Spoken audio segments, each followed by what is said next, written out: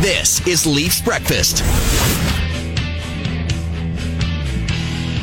Welcome into Leafs Breakfast. The Toronto Maple Leafs host the New York Rangers tonight, and on a snowy evening to be expected here in Toronto. Korolnik and Koliakovo with you. Not in Toronto right now is our guest here this morning. Around the table, our man Dave Poulin, live from Montreal.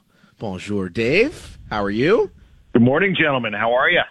Oh, we're great. Good morning. Yeah, I was fully entertained with a game last night, and you go to a game in late January and you sort of want to see what a 5-team loss in late January looks like in the Boston Bruins, and they pretty much followed script, and they found a way to win. Montreal played very well, and Montreal has been playing well, as Leaf fans know from their Saturday night game, and it was very, similar type of game, hard competing and back and forth, but man, late in each of the three periods, so I'm going to say 4 minutes left in the first and a couple minutes left in each of the second and third, all of a sudden number 37, number 63, and number 88 are back together. What a formula. Yeah.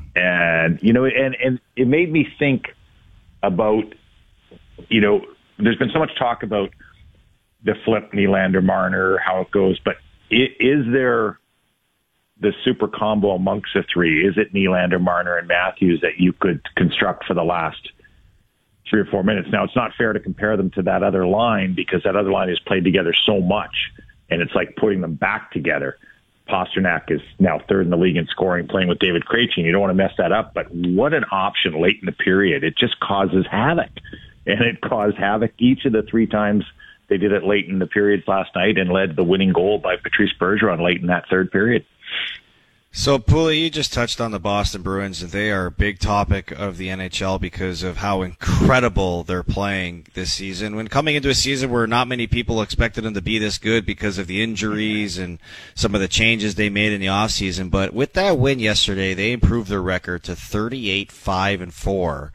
They've become the fastest team in NHL history to get to 80 points. I mean, you saw this live firsthand. I mean, we watched the Boston Bruins on TV.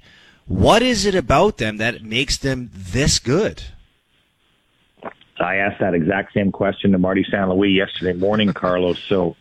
Because I had looked at the construction of the team, and I speak about patience when I talk to fan groups. And the fans actually get mad at me when I talk about patience. They think that I'm bailing out.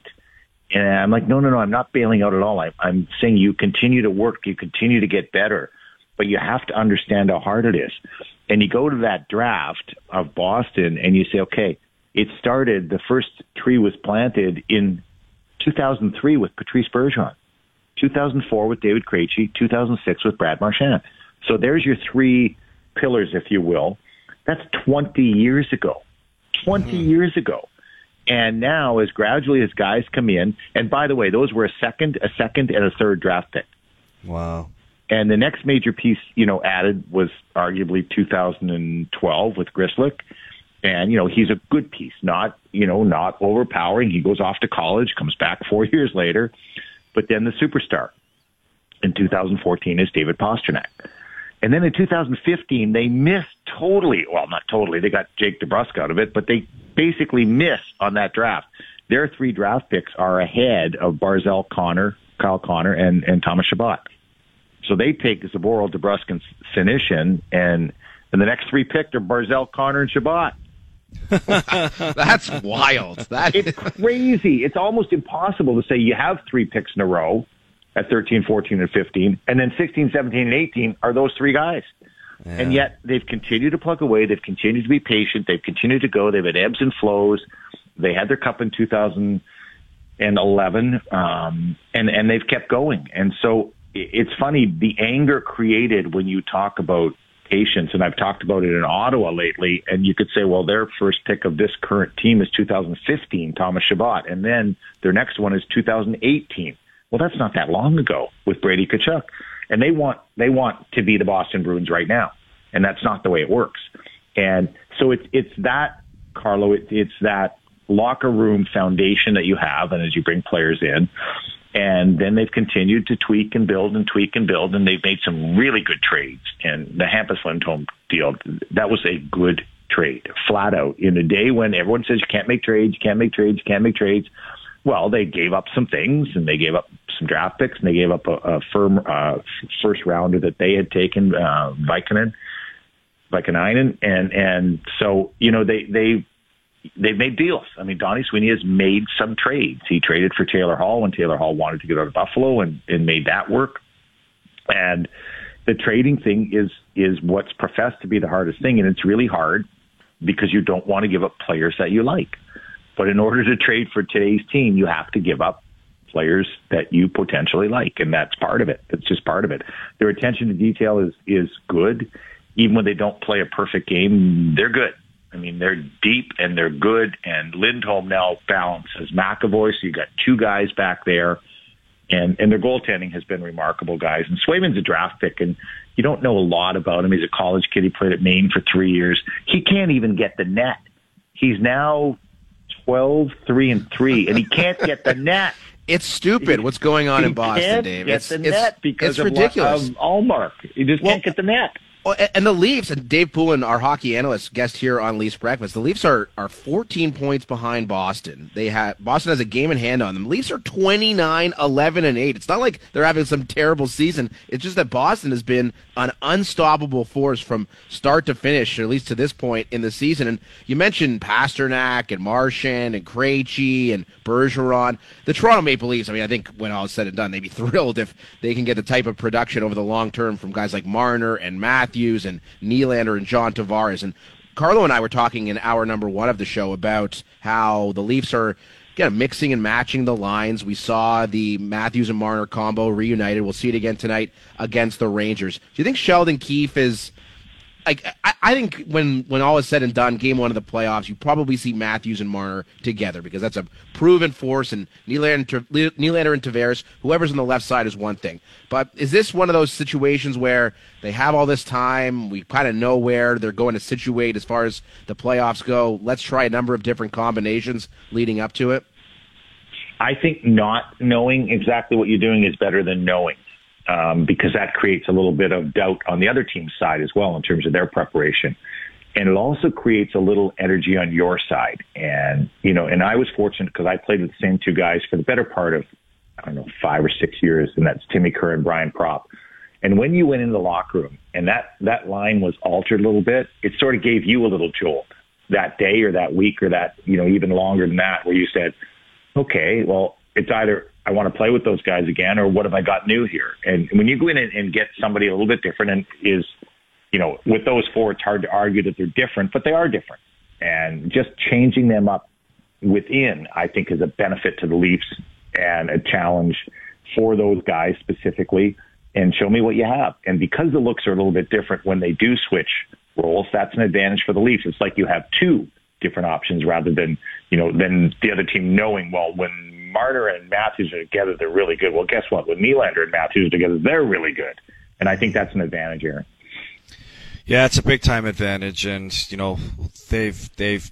the group of four guys has done an outstanding job carrying this team this year. That has really made Sheldon Keefe's job easy when he wants to make the switch, whenever he decides to make it. So a lot more of that as they continue to shuffle through their lineups. But Pooley, you said you were in Montreal last night and you watched the Bruins and the Canadiens, and I'm curious if you listened to Gary Bettman's press conference yesterday when he addressed tanking in the NHL, and he said that nobody tanks.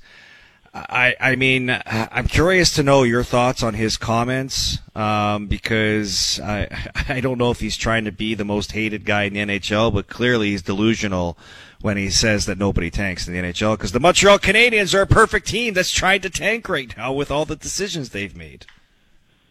Well, this is something that, I look at from my standpoint. I'm watching games every night, and I'm watching. First of all, Carlo, well, players never going to tank. I agree. Never going to tank. I agree. For a player coming in to take his job, I mean, he's simply not. There's no way.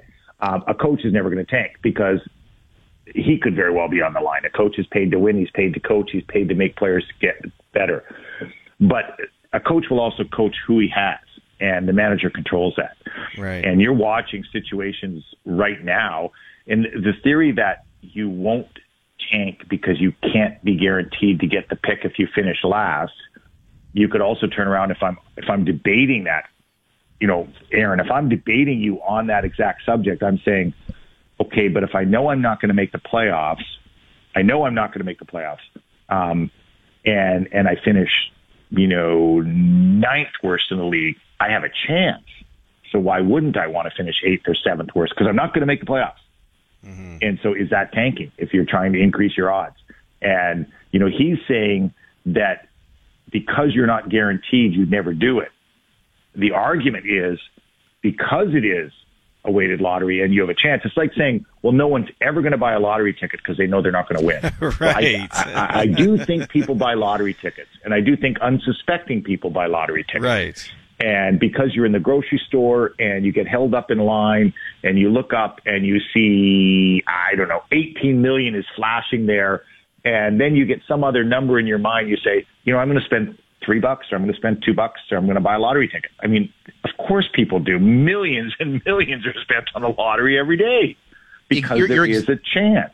Yes, you are exactly right, Dave. And I think especially this year of all years, when you're talking about Connor Bedard, who's going to be a superstar in the NHL, it makes even more sense to embrace the tank. And you're spot on. The coaches, the players, they don't want to lose. They're not interested in tanking. But front offices and ownership. Well, let's say you're the Arizona Coyotes. You're the owner of the Coyotes, and your team's winning games, and you have the third best odds to get the number one pick as opposed to the first, and you lose out on Bedard, and the team that has the first has the 20% chance to gets Bedard. You're looking at that. That's a significant financial move for the value of your franchise, for what's going to happen for the next decade of your team. So it makes sense for an ownership group to be looking at this and be like, all right, guys, Kane, Taves, you're on your way out in Chicago. Arizona, I don't even know who they have. Shane Gostisbehere, take a hike. You're getting traded. We need to put ourselves, every single lottery ball counts, because not only is it a significant financial driver, a guy like Bedard, massive,